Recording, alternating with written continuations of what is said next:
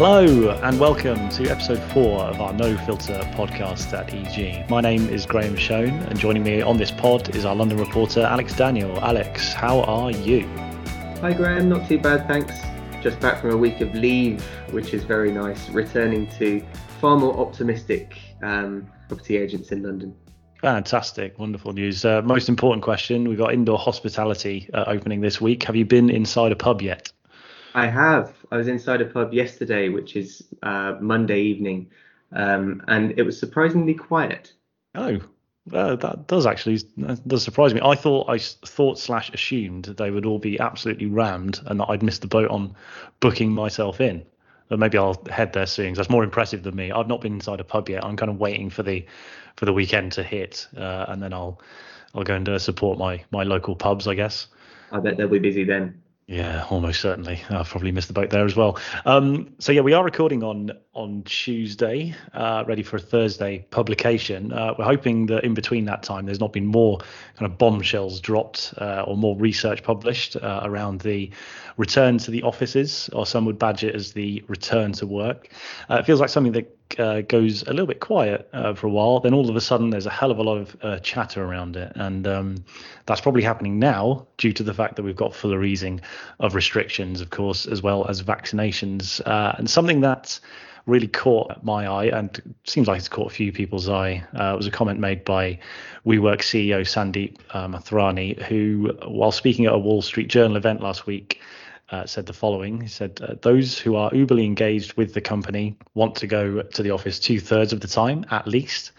Those who are least engaged are very comfortable working from home. Now, he got a bit of flack for that and subsequently clarified/apologized. I think maybe there's a bit of an inference that people have made there, that people who choose to work remotely are perhaps disengaged from what their company is doing, which of course isn't necessarily what he said. But there's also a bit of resonance. It reminded me just a little bit of the clumsy nature with which the Prime Minister addressed this particular subject at the end of March, when he said people have had enough days off. Now, these people obviously don't need me necessarily to stand up for them, but I tend to believe these are just kind of slightly inelegant ways of phrasing things or feelings on this kind of subject. But simultaneously, I think people justifiably resent the kind of implication that working remotely is some kind of cop out. I think on the point of engagement, really, I think this taps into something that's been prevalent throughout the year of discussions around this, which is about company culture.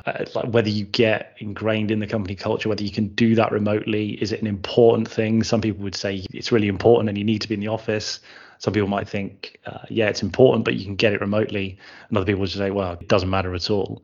I mean, personally, I can reflect that I don't feel I found any dilution of the company culture kind of within how I've worked. But then I've been with EG for a good number of years now. So perhaps in some respects, the culture is like steeped in me. But Alex, you've moved jobs, obviously, during this period. So I wonder if you felt any differently on that, and if you had any strong thoughts initially on what Mr. Mathrani said. Well, I mean, on a personal level, firstly, I, as you say, started at EG in January. In that time, I've met a handful of my colleagues once or twice. It's pretty weird starting a job remotely. And I mean, I think most of us would agree that it's good to be in the office, meeting your colleagues from time to time, at least. I think, yeah, as you say, the reason Sandeep's comments prompted a backlash is because partly feels like it's quite an outdated way of approaching the workplace. Hybrid working has definitely become the new normal as we kind of emerge from the pandemic. Pretty much everyone seems to agree now that a hybrid structure in some form or another will be in place. It also struck me as very much the sort of thing an office company chief executive would say, right? I mean, yeah. I was reading down Twitter, obviously, after this happened, the most important place on the internet, and I saw someone comparing it to a barber saying that everyone should get 2 haircuts a week. That's sort of exactly it, isn't it? Sandeep Mathrani, the chief executive of WeWork, obviously wants people to be in the office. He then sort of posted this groveling LinkedIn apology post saying that his comments had been misunderstood and that he didn't mean to cast a negative light on people who prefer working from home. I'm not entirely sure what light he intended to cast on them. Industry sources have suggested that maybe this is a symptom of the fact that we are all working remotely and that things do get taken out of context. Or perhaps, as the full quote which you read out would suggest, he just slipped up. I guess slip of the tongue or misunderstanding, whatever you want to call it, he probably wouldn't be alone in holding this view among his global chief executive peers. No. And I think that's kind of the key point here. A, yes, he wants people in the office, but B, people like him, David Solomon, the Goldman Sachs chief executive, various other very important people on Wall Street and in the city have been quoted in the last few months as saying that remote working is a bad thing. David Solomon notably called it an aberration. Lots of city firms are quite forcibly bringing people back into the office already. I know that some people, including our friends at office leasing and investment agencies, are very willing to get back into the office. Understandably, they need to be out and about, but I think maybe among the banks it's a bit more contentious. It's tricky to say. It's sort of make of it what you will, but it sort of left a bit of a sour taste in a lot of people's mouths, I think, judging from some of the reaction to that LinkedIn post, that LinkedIn apology. It's interesting. There's obviously reports that he's linked there, and he's mentioned that the future of work is hybrid and it is flexible. There's something he's put in the post. He doesn't want to be misconstrued or misunderstood or anything like that. And that's fair enough. But I think you make a good point that it's because of his position. You got to judge the source as well when you're looking at things like this, in the same way that people with heavy investment in remote working have said like the office is dead for the last 12 months. You've got to kind of take all of these type of quotes with a big pinch of salt and just remember who's saying them and what their kind of end goal is.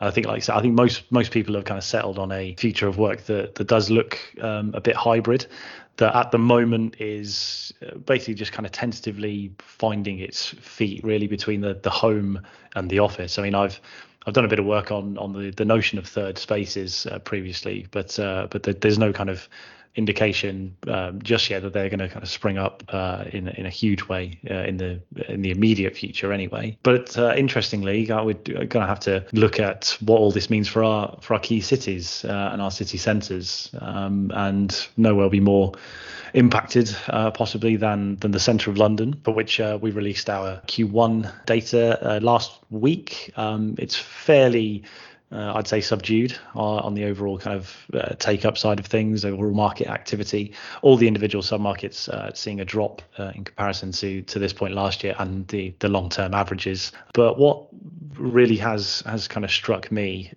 is Grade A rents have stopped falling. That was quite interesting because what happened kind of towards the latter kind of half of last year was a fairly consistent falling of Grade A's. That having stopped is interesting in itself. Depends on really what we're going to see over the next 3 quarterly periods will kind of dictate things a little bit longer term.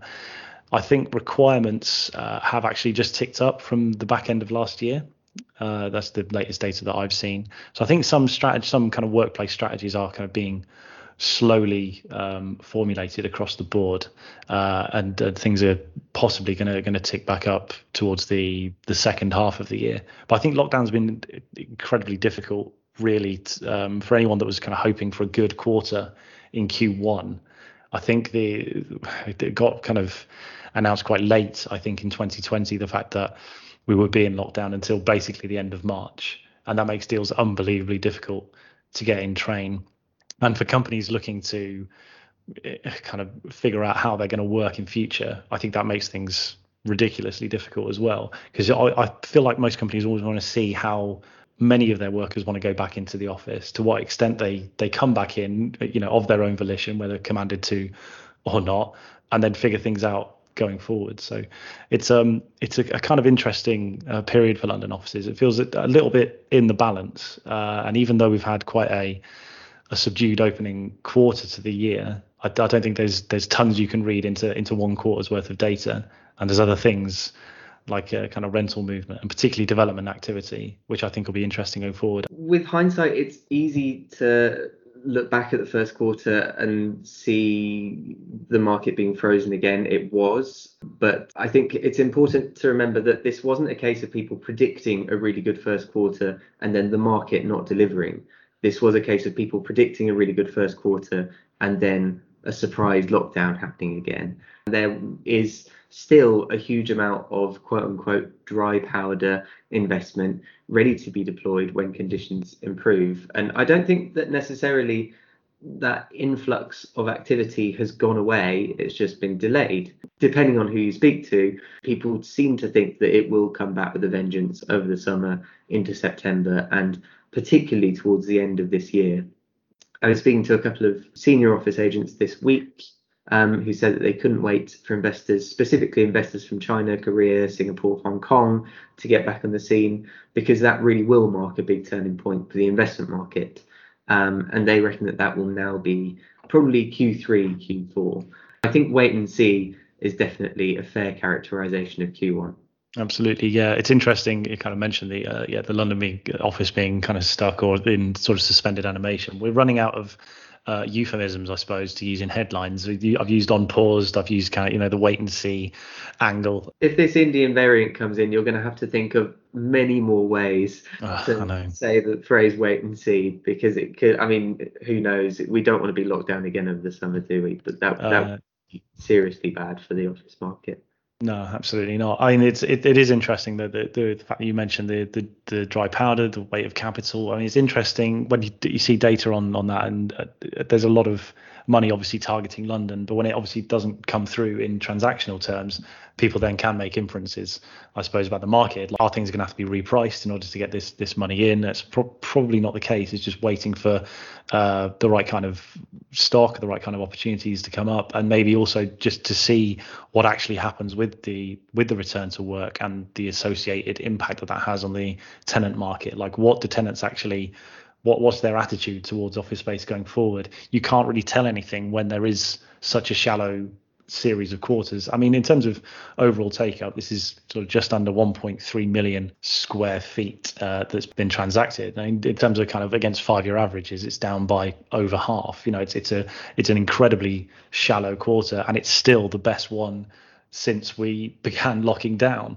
You know, I could have gone with a bit more of a positive spin on this quarter's transactional take up from the EG Radius data, because technically it is the best quarter we've had since Q1 last year, and actually transactional volumes, the number of deals has gone up as well.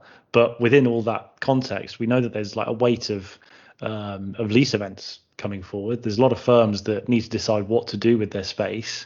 And I think another thing that was encouraging to me is the amount of planning activity, at least that is going ahead. There's a lot of projects coming through in planning, in new applications. I think there's some resonant positivity within that they can get the schemes up and running, they can get them through, they can get them constructed in time for some of these requirements to maybe come to fruition. And then they've got the requisite office space to be able to attract that bank of occupiers when they have to make their kind of location decision. And a lot of those developers are clearly seeing London as somewhere they want to be and want to stay. There's an interesting point here with a couple of sub-markets that kind of back up what you're saying. I think it's been fairly well documented that legal occupiers, some of the big law firms, are all on the hunt for space. My understanding of that is purely down to kind of unfortunate timing with lease events. You know, a lot of them are coming up to the end of their leases at big city HQs, and they've been needing over the last year to find somewhere new. Slaughter and May, for example, who we spoke to about this recently, I think there'll be some coverage in EG soon, decided to stay at their current HQ, but were forced to look for pretty much the whole of 2020 for a new base. And it seems like a really, tough year to be trying to find a pre-let. Is really high quality. I mean, Slaughter and May really are sort of, the kind of legendary high quality offices. They've got their own dining room with, little pigeonholes for all the partners still, that kind of thing. And water feature in the office. There has actually been a hell of a lot of activity in this submarket. The same goes for financial services, for example. The key point here is that these are two of the sectors who are looking for space because of lease events, and also are kind of able to sign for new space because they sort of know what they'll be looking for when they come out of the pandemic.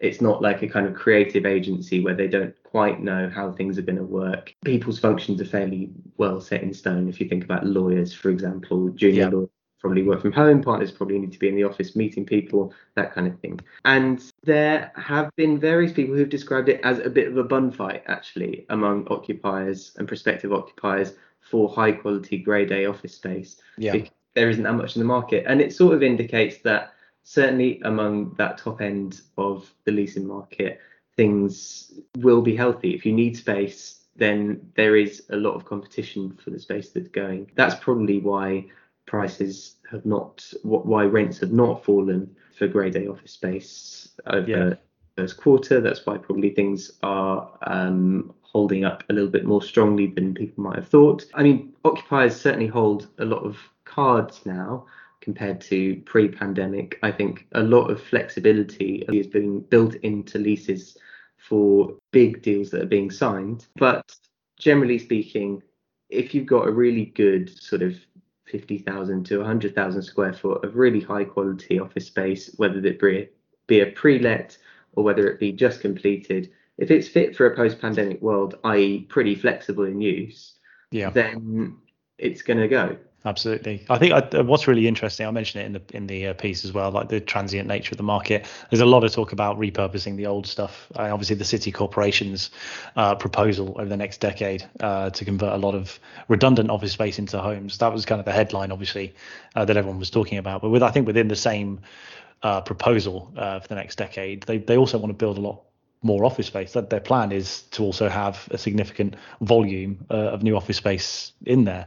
I think that's going to be the case probably across the country, where you're going to need to look at what's tending towards obsolescence in your office stock, but also recognize that there's a need out there from the breadth of the occupier market for some good space, for some real high grade stock, which just goes into what they need in or what occupiers need in modern business floor space.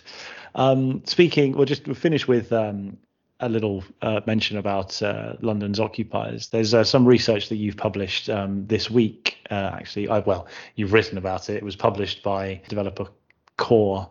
Do I call them Core or Co-RE? I think you might know better than me. It's Core spelled with a hyphen, so either Co-RE or Core, depending on who you speak to about it. Excellent. They can write in and tell us exactly how they prefer us to pronounce it, but I mean, this will already be published by then. So there's a survey of more than 100 tenants found that 52% expect to retain their office space in the next 3 years. 63% expect their workforce to grow, is how it's phrased.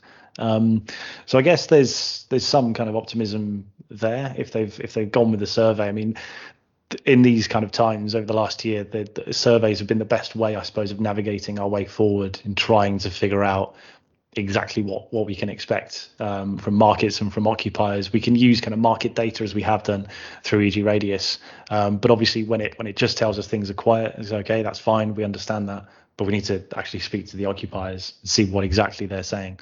And again, there's a lot of positivity about London's place specifically as a leading global business hub. 71% say positive, 19% anticipating no change, and 7% saying being negative, which surprises me, I suppose, because if you're a London office occupier, I mean, I'm guessing those 7% of occupiers are planning to move There's always one. There's always one. Exactly. Disgruntled customers. Yeah, it's incredible that. Either they're going to move or they don't need London to be a leading global business hub. They're happy to kind of carry out their operations there. And again, I mentioned at the start the notion of third spaces. Again, there's some speculation. It reads here that occupiers will move en masse to the hub and spoke office model, and just 7% of the occupiers said that they'll try that system in the coming years. Doesn't say whether it's the same 7% as don't think London's going to be a leading global business hub. But that's quite interesting. I suppose that speaks to, again, the fact I mentioned earlier on, that it'll largely for the next little bit of time be just between home and the office, and seeing how that dynamic plays out within the workforce before they go, I guess, looking at suburban offices or different types of space between home and work, if you like. I don't think it necessarily spells the death of the hub and spoke concept, does it? But I think it definitely indicates that certainly right now, it would be quite a brave company to this May, this June, suddenly go, we are planning for a hub and spoke future, which we haven't tried in the past. Yeah. Maybe we have a lease event coming up in 2 years or something. We're going to try and work out how to make hub and spoke work when we haven't tried it before. Yeah. No one knows what's happening at the moment. Of course, people are just going to, certainly for the kind of short to medium term, stick with what they know as much as they can, see how it works, and then maybe over the course of the next 5 or 10 years, that's when hub and spoke, if it's going to happen, actually comes in. Interestingly, Mark Dixon, who's in charge of IWG, formerly Regis, he is a big proponent of hub and spoke in a kind of flex context. He thinks that people are going to have, people don't want to be commuting to work. People all over the UK are just going to be sort of dotted around, going into small IWG offices, working sort of remotely, but going into an office setting. He hasn't often been wrong in the past. He hasn't been fantastic at doing his own PR on other issues, certainly through the pandemic. But I think coming from someone like him, again, perhaps it's got the Sandeep Mathrani WeWork bug of course he would say that. I think there is a feeling that if IWG are committing to it, then there must be some sort of future for hub and spoke.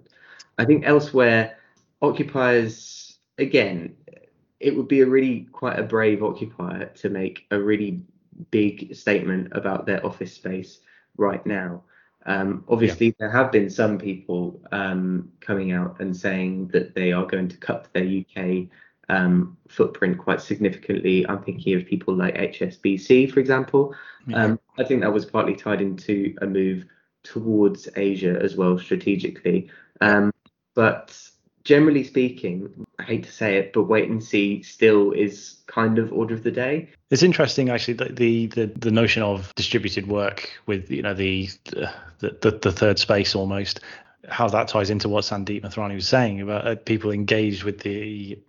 I mean, he's obviously subsequently clarified and apologized, but if you are engaged with your company, then maybe that does kind of put a little bit of a pin in the third space notion, because it's the idea that you'd rather than commuting into the central space where everybody is and you're connected with your colleagues and whatever the ethos of the company and logos, whatever else, however the culture manifests itself, obviously you're not going to do that at just a flexible place close to your home where you're able to work. You just sort of go in, do your job sort of still remotely, but just not in your house. So it's interesting, like to see kind of in future how that actually plays out, and whether the cultures of company do kind of compel people almost to go back in. Yeah, and I guess just looking back at this survey as well, in that context, 52% said they expected to retain their office space in the next 3 years, i.e. their footprint wouldn't change. 63% expect their workforce to grow. Presumably there is some overlap there. For those overlapping companies, they are actually, as we emerge from lockdown, getting more people into the company and keeping the same amount of office space, which implies flexible working, right? Yeah. So, I mean, I don't know how much overlap there is. It's not clear. But this idea that more people will fit into less space because not everyone is in all the time, that seems like a good indicator of where we're going. Absolutely, yeah. We'll see. We'll see whether there's probably another podcast to be done on the notion of spatial arrangements between staff, and whether we're all just going to want to, if we're doing a 3-2 split, whether we're all going to want Monday and Friday off. The offices are just going to be completely empty on those days, full on the others, and it's not going to work, and companies just need the same amount of space as they did previously. But that again remains to be seen. It's another experiment for us to do. maybe looking at commuter patterns as we emerge from lockdown, and hopefully we can emerge from lockdown and get a bit more clarity on the London market as well in future. And I'll wrap up now by saying thank you to Alex for joining me. Thanks for having me, Graham. No worries at all. I'm going to say thank you to the listeners for tuning in as well. Join us again next time. Bye-bye for now.